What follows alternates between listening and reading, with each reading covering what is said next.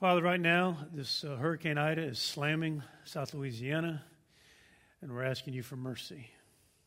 We're asking you, Lord, to be drawing people to yourself as well.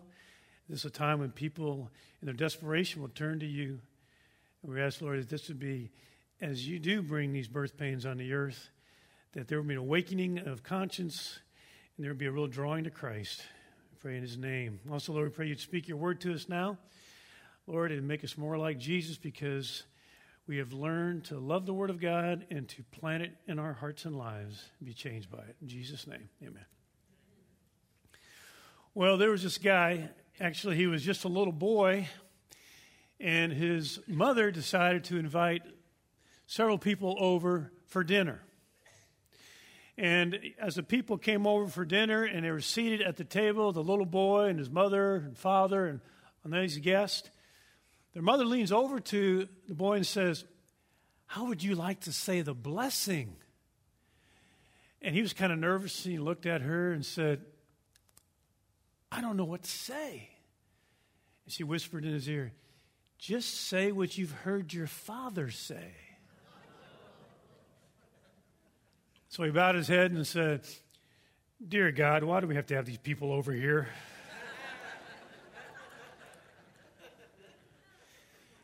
He just told the truth. It's important to tell the truth. It's important to believe the truth. And today I want to talk to you about the Word of God. Now, in 2 weeks, we're going to start a series, our fall series, entitled Food for the Soul.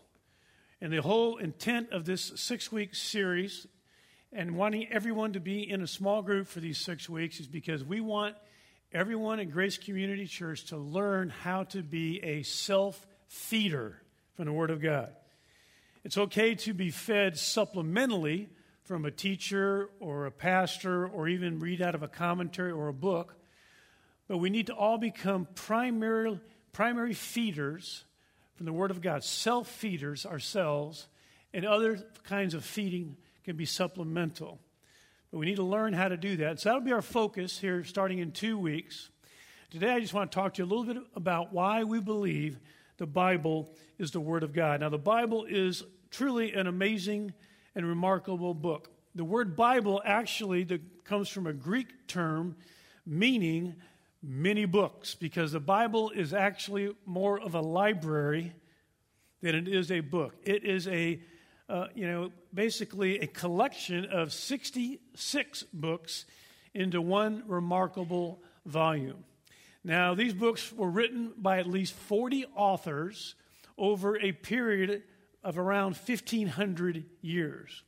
And these writers came from a wide range of personalities and occupations. In fact, we have writers of our Bible who were prophets, who were shepherds, who were fishermen, kings, peasants, explorers, builders, soldiers, scribes, theologians, poets, and priests. Yet, despite this enormous diversity of these different writers, there is an incredible unity of subject, of structure, and of spirit. I mean, it's unparalleled in all of literature. And I think this is all just really too fascinating for anyone to easily dismiss about the Bible. The Bible is the most widely translated and widely circulated book in the history of the world. And although it's centuries old, it's always relevant. In fact, its quotations and its motifs are found today in our literature, our oratory, our art, our music, our politics, our law, and our ethics. I mean, its influence is inescapable. And so, though the Bible has so many incredible things we could say about it, the question I want to answer is, why is it that so many believe it's not just a unique and amazing book, but it is the Word of God? Why do billions of people throughout history believe that that book is unique in that it alone is the Word of God? Now, I've actually asked that question to hundreds of people, and I've heard all kinds of answers. Some people will say, well, I believe it's the Word of God simply on the basis of faith. I just accept it by faith that it's the Word of God. I've heard others say, I believe it's the Word of God because of what I experienced, how it made me feel. Others have said they believe it's the Word of God because it has dramatically changed the course of their life. Their life was going one direction. After beginning to read the Bible, their life turned around and went the opposite direction. I've heard others say that they believe it's something special about the Bible, and even it's the Word of God based on its accuracy in history, or you could say its historicity. Some would say they believe it's the Word of God because of how remarkable. Every time there's an archaeological dig, it just proves once again that the Bible is right on target and accurate in everything it teaches.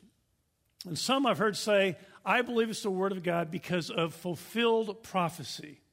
There's so many prophecies that were made hundreds of years earlier and then are later fulfilled exactly as they were spoken. In fact, just the other day, I came across 3 pages of pages of prophecies on the Messiah that were made in the Old Testament era that came true exactly accurate about Jesus as the Messiah in the New Testament. In fact, I want to tell you a story about the power of understanding fulfilled prophecy. I was talking to a young Jewish girl one time, and I asked her the question. I said, "You believe that Jesus is the Messiah?" And she said, "No, I don't." I said, "Can I read something to you out of the Bible?" And then I held the Bible in a way that she couldn't really see where I was reading from. I said, I just want you to listen to something I want to read to you out of the Scriptures. And so I began to read out of Isaiah chapter 53. And I held her where she couldn't really tell where I was reading, and I said, "Listen to this." I started reading in verse 4. "Surely our griefs he himself bore, and our sorrows he carried. Yet we ourselves esteemed him stricken, smitten of God, and afflicted. But he was pierced through for our transgressions. He was crushed for our iniquities. The chastening for our well-being, our shalom, fell upon him. And by his scourging, we are healed. All of us like sheep have gone astray. Each of us has turned to his own way. But the Lord has caused the iniquity of us all to fall on him. He was oppressed and he was afflicted. Yet he did not open his mouth, like a lamb that is led to slaughter, and like a sheep that is silent before its shearers. So he did not open his mouth. By oppression and judgment he was taken away. And as for his generation, who considered that he was cut off out of the land of the living for the transgression of my people, to whom the stroke was due. His grave was assigned with wicked men, yet he was with a rich man in his death, because he had done no violence, nor was there any deceit found in his mouth. But the Lord was pleased to crush him, putting him to grief, if he would render himself as a guilt offering. He will see his offspring. He will prolong his days, and the good pleasure of the Lord will prosper in his hand. As a result of the anguish of his soul, he will see it and be satisfied. By his knowledge, the righteous one, my servant, will justify the many, and he will bear their iniquities. Therefore, I will allot him a portion with the great, and he will divide the booty with the strong, because he poured out himself to death. And he was numbered with the transgressors, yet he himself bore the sin of many and interceded for the transgressors. So I read her that. I said, "Who do you think that is describing?" She said, "Jesus." I said, "Where do you think I read from, the Old Testament or the New Testament?" She said, "Well, the New Testament, of course." And then I opened up to Isaiah 53 and showed her in the Old Testament what was prophesied about the Messiah that Jesus fulfilled every aspect of. Fulfilled prophecy, and there are hundreds of fulfilled prophecies, again, that give us this affirmation that we have a supernatural book. Not just an accurate book, not just an amazing book, but a book that has to be supernatural to have something prophesied and exactly be fulfilled, exactly, hundreds of times from the Old Testament and then fulfilled in the New Testament. So there are so many good reasons why people believe the Bible is the Word of God.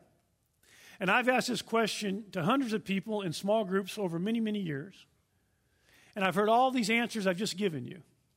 But the answer that I've heard the least, in fact, I think I've heard it once in the last 15 years.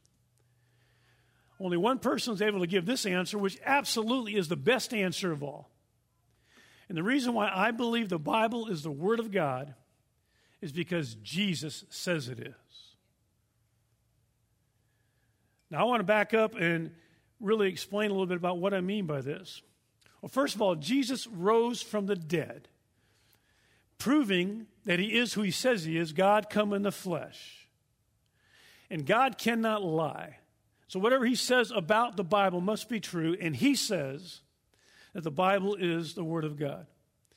Now, let me just back up again and make sure we can process this, simple, common sense way of thinking. All right, Jesus was seen alive after his death. He was seen alive because he rose from the dead, and he's seen by hundreds of witnesses. The resurrected Christ was seen by hundreds of witnesses. His disciples and many others not just saw him, the resurrected Christ, they touched him, they talked with him, they ate with him. In fact, the Apostle Paul, when he's writing to the Greek Corinthians, when he's arguing for the physical, bodily resurrection from the dead in 1 Corinthians chapter 15, what he does is he points out to them that over 500 people at one time, the same time, 500 people saw the resurrected Christ. At the writing of the 1 Corinthians, Paul says, and at this time he said, and many of them are still alive. Go ask them. But here's the kicker. When Jesus was crucified, his followers were discouraged and they were depressed. They no longer had confidence at that time, right after he was crucified, they no longer had confidence that he was the Messiah of God. And so they dispersed and they ended up in hiding. And the Jesus movement, right after he died, had all but stopped in its tracks. And then after just a short period of time, just 3 days and shortly afterward, we see these same people who were fearful and depressed and in hiding. We see them abandoning their occupations. We see them regathering and committing themselves to spreading a very specific message. And that message was that Jesus Christ was the Messiah of God who died on the cross, then returned to life and was seen alive by them. They saw him. And they're willing to spend the rest of their lives, think about this, they were then willing to spend the rest of their lives proclaiming this without any payoff, really, in it from a human point of view.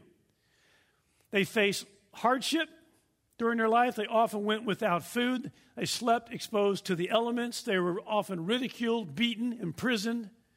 And finally, most of them were executed in torturous ways. All for what? All for just good intentions? No, because they were convinced beyond a shadow of a doubt that they had seen Jesus Christ alive from the dead. Now, some of you are thinking, well, there's some Muslims who are willing to die for what they believe to be true, so that proves nothing. But I want you to know there's a huge difference between some Muslims who are willing to die for what they believe to be true, but they could be wrong about that belief. They may sincerely believe something is true, as many religious people do from all kinds of religions. You can sincerely believe it's true, but you can't know it for a fact because you did not witness it. However, the apostles were willing to die for something they had seen with their own eyes. They had touched him with their own hands. See, they were in a unique position not just to believe that Jesus rose from the dead, but to know for sure he did because they saw him. Now, when you've got hundreds of credible people with no ulterior motives, with nothing to gain and a whole lot to lose, who all agree if they all observe something with their own eyes, then you got something that's difficult to explain away. I mean, think about this. People will die for their religious beliefs that they sincerely believe are true. But people will not die for their religious beliefs if they know that those are false. The disciples didn't say they just believed Jesus rose from the dead. They said they witnessed his resurrection. And that's the message they died for. And if they weren't absolutely certain about that, they wouldn't have allowed themselves to be tortured and killed for it. The resurrection really happened. Jesus really rose from the dead. The significance of that is that proves he is who he says he is, God come in the flesh. And as God, he cannot lie. So whatever he says about the Bible has to be true. So what does he say about the Bible? Well, Jesus says the Bible is the Word of God. First of all, he says of the Old Testament that it's the Word of God. Before we look at the verse, I want to tell you, before we look at the verse, what he's saying in this verse. What he's saying basically is this.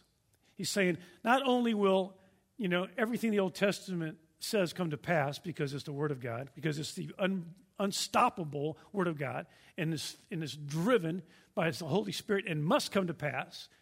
He says it's not just down to every sentence must be accomplished and fulfilled, not every phrase, not every word, but he goes on to say he says down to every letter, even the smallest part of a letter, which is in the English language would be a dotting of the I, must be fulfilled from the Old Testament. Must, because why? Because it's the unstoppable, unbreakable Word of God. Here's what he says. Matthew 5:18. He says, "For truly I say to you, until heaven and earth pass away, not the smallest letter or stroke," even a part of a letter, that's a dotting of the I for us, "or stroke shall pass from the law until it is accomplished." Why? Because it's supernatural. It's the Word of God. It must be fulfilled. So Jesus affirms, and I could give you a 3-page handout. In other places, Jesus talks about the Old Testament being the Word of God. But I want you to have one verse on your front lobes here. He says right here, down to the letter, smallest letter, and even part of a letter. It must be fulfilled. So Jesus affirms the Old Testament is the Word of God. Now, it is true that the Old Testament affirms itself to be the Word of God. But I want you to know that Jesus, the only one who's ever risen from the dead, proven he is who he says he is, God come in the flesh and God cannot lie. He says the Old Testament is the Word of God. All right, what about the New Testament? Well, Jesus says, and we're going to look at where he says this, before Jesus ascends into heaven, he promises the apostles that the Holy Spirit, after he departs, ascends into heaven, the Holy Spirit will come and will bring everything that he's taught them to remembrance supernaturally. And then will disclose even more revelation to them and guide them into all the truth. So that when they write, they are writing the Word of God by the Spirit of truth. Here's what he says. John 14:26. Jesus is talking to the apostles and says, "But the Helper, the Holy Spirit, whom the Father will send in my name, he will teach you all things and bring to your remembrance all that I said to you." So everything that I've said to you, he's going to supernaturally, the Holy Spirit's going to bring to your remembrance. So when you write accurately. John 16, Jesus hadn't finished here. Verse 12 through 14, he's talking to the apostles again here. "I have many more things to say to you, but you cannot bear them now. But when he, the Spirit of truth, comes, he will guide you into all the truth. For he will not speak on his own initiative, but whatever he hears, he will speak, and he will disclose to you what is to come. He will glorify me, for he will take of mine, and he will disclose it to you." So Jesus says the Holy Spirit of truth is going to come, and he's going to give you more revelation from me, and even about things yet to come. So Jesus promises that the Holy Spirit will guide the apostles so that when they write the New Testament, it will be the Word of God.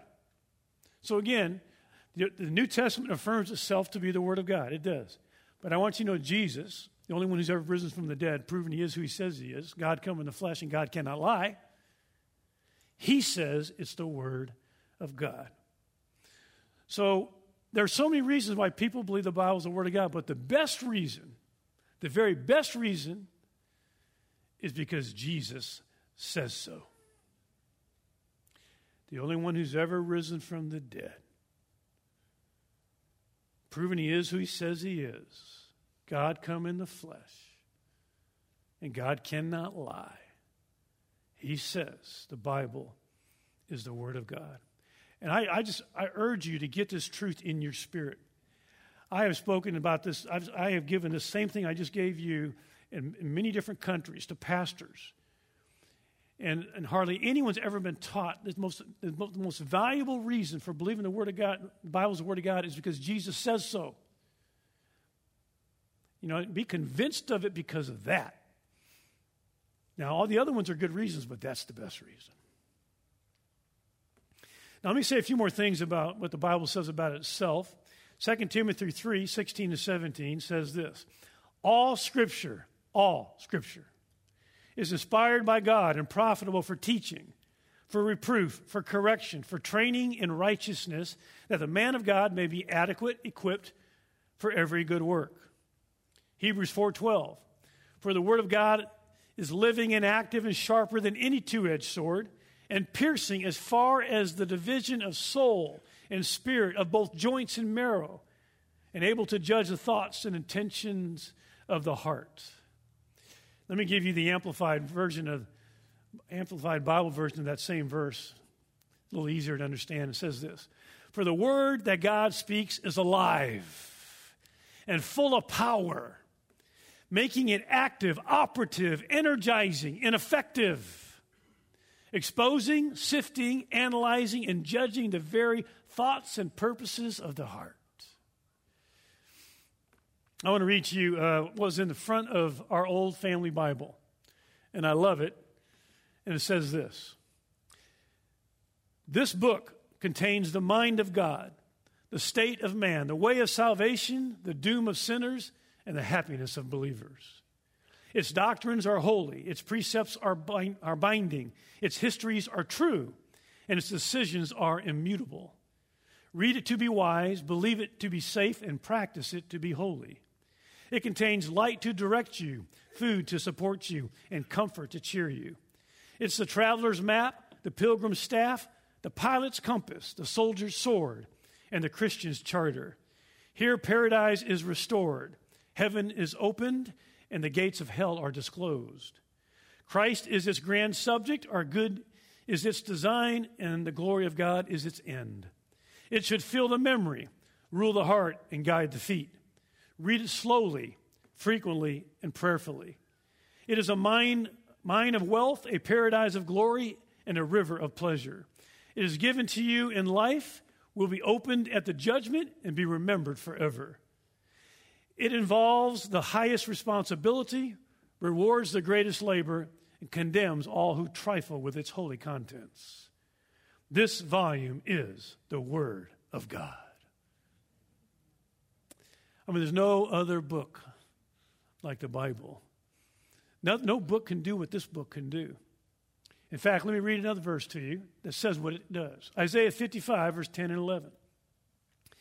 For as the rain and the snow come down from heaven and do not return there without watering the earth and making it bear and sprout and furnishing seed to the sower and bread to the eater, so shall my word be which goes forth from my mouth, God says. It shall not return to me empty, without accomplishing what I desire and without succeeding in the matter for which I sent it. There's no book like this book.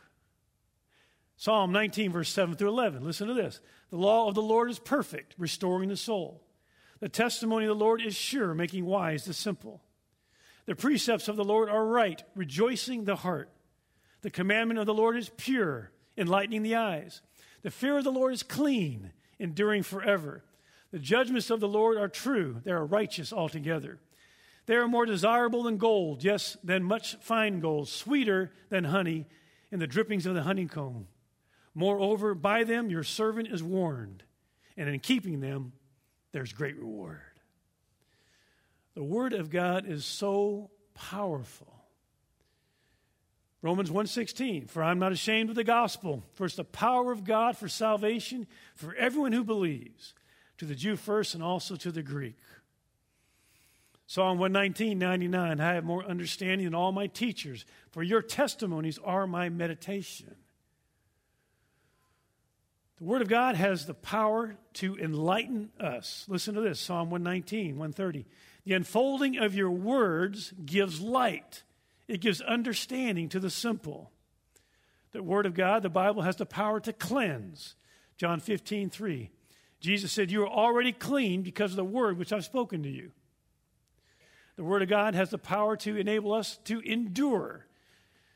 Romans 15:4, for whatever was written in earlier times was written for our instruction, that through perseverance and the encouragement of the Scriptures, we might have hope. The Bible has the power of protection. Your word, Psalm 119:11, your word I've treasured in my heart that I may not sin against you. I could go on and on and on. The Bible is the Word of God, and it has so much power.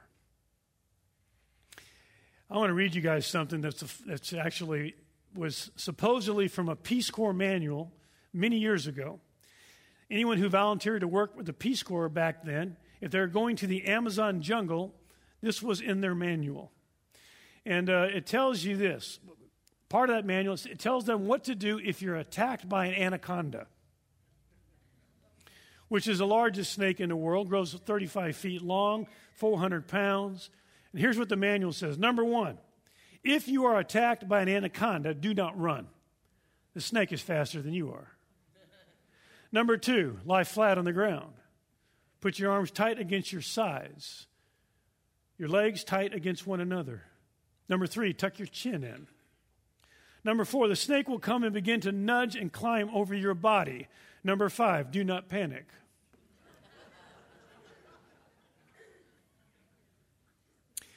Number six, after the snake has examined you, it will begin to swallow you from the feet end.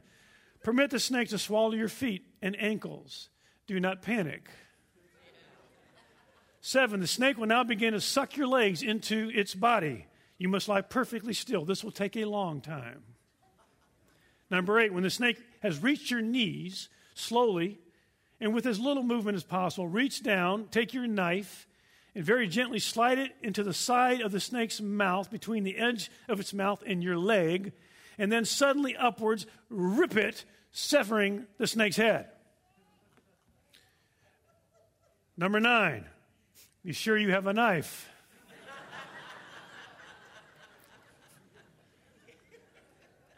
Number 10, make sure your knife is sharp.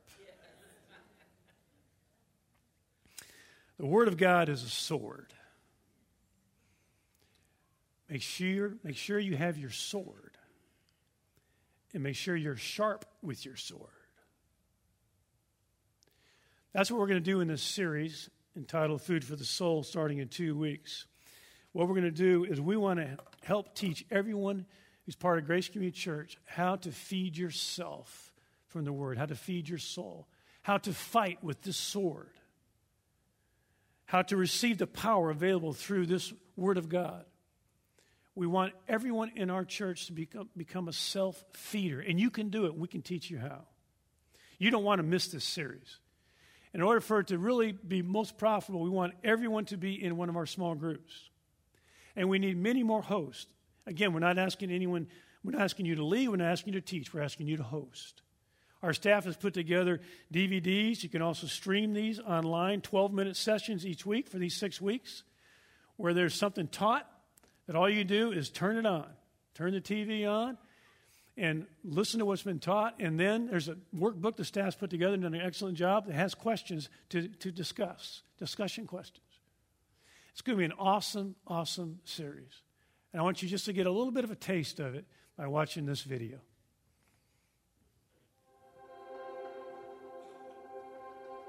You know, growing up as a child, I saw the Bible just like this, a huge book that can only be read by a person who is qualified or worthy of its interpretation. When we go to the Bible and open it up, what we want to do is say, God, what is your objective truth that I need to get from this text. I don't want to bring my own ideas and insert them into the text. It's important to know what we're reading. You want to know the text that you're trying to apply in your life. You want to read it and reread it and read it and reread it. I'm convinced that most believers really do not need more information. What we need the most is transformation. It's so important that you become a self-feeder from the Word of God. Your spiritual transformation depends on it. He's saying we need to stay connected to Jesus if we want to live the fruitful, abundant life that He promises. When you observe, you interpret, and you apply, that's what you're doing. You're practicing God's Word in your life. As we study the Scriptures and apply them to our life, we will bit by bit be transformed into the new creation that God intends for us to be. So my prayer for you is that Holy Spirit would illuminate the Word of God and make it come alive in your heart. The Bible simply does not contain the Word of God. It is the Word of God. So again, we want everyone to be part of one of our small groups. And you can go online, gracearlington.com, and you can find out exactly what groups are available, when they meet, and you can become part of one. But we need a lot more hosts. And I believe everyone in this room could host. And you can just simply open your home, open your apartment, and just invite some neighbors over. It doesn't have to be just church people. We'd prefer you also including neighbors and classmates and co-workers and family, and say, come on over for these 6 weeks. We're going to meet 1 hour a week. There's going to be snacks and food. We're going to hear a 12-minute video, and then we're going to have a discussion where they can be involved in the discussion. And so, again, we want everyone involved. We need more hosts. And this is going to be an awesome time of learning to be a self-feeder. You'll be so glad you're a part of this. You'll get skills that you'll be able to use the rest of your life. And I tell you, once you start feeding on the Word of God yourself and learning that joy of discovery, that God is actually speaking to you through His Word in bigger and bigger ways, I think you're just ruined for normal life after that. And you want to continue to do that and teach others as well. Let's stand for closing prayer. Father, we thank you for the Word of God. We thank you, Lord, that you've given us a lamp to our feet, a light for our path. And we pray, oh Lord, I pray, Lord, that you'll really help all of us become self-feeders, that we become good students of the Bible who learn how to study it, understand it, and then apply it to our lives. So would you bless us to that end? Lord, I pray as we're dismissed, Lord, too, that you would enable each one of us to really be a blessing, that we would be light that shatters the darkness everywhere we go in our neighborhoods, our schools, and our places of work, places of recreation. Pray all this in Jesus' name. Amen.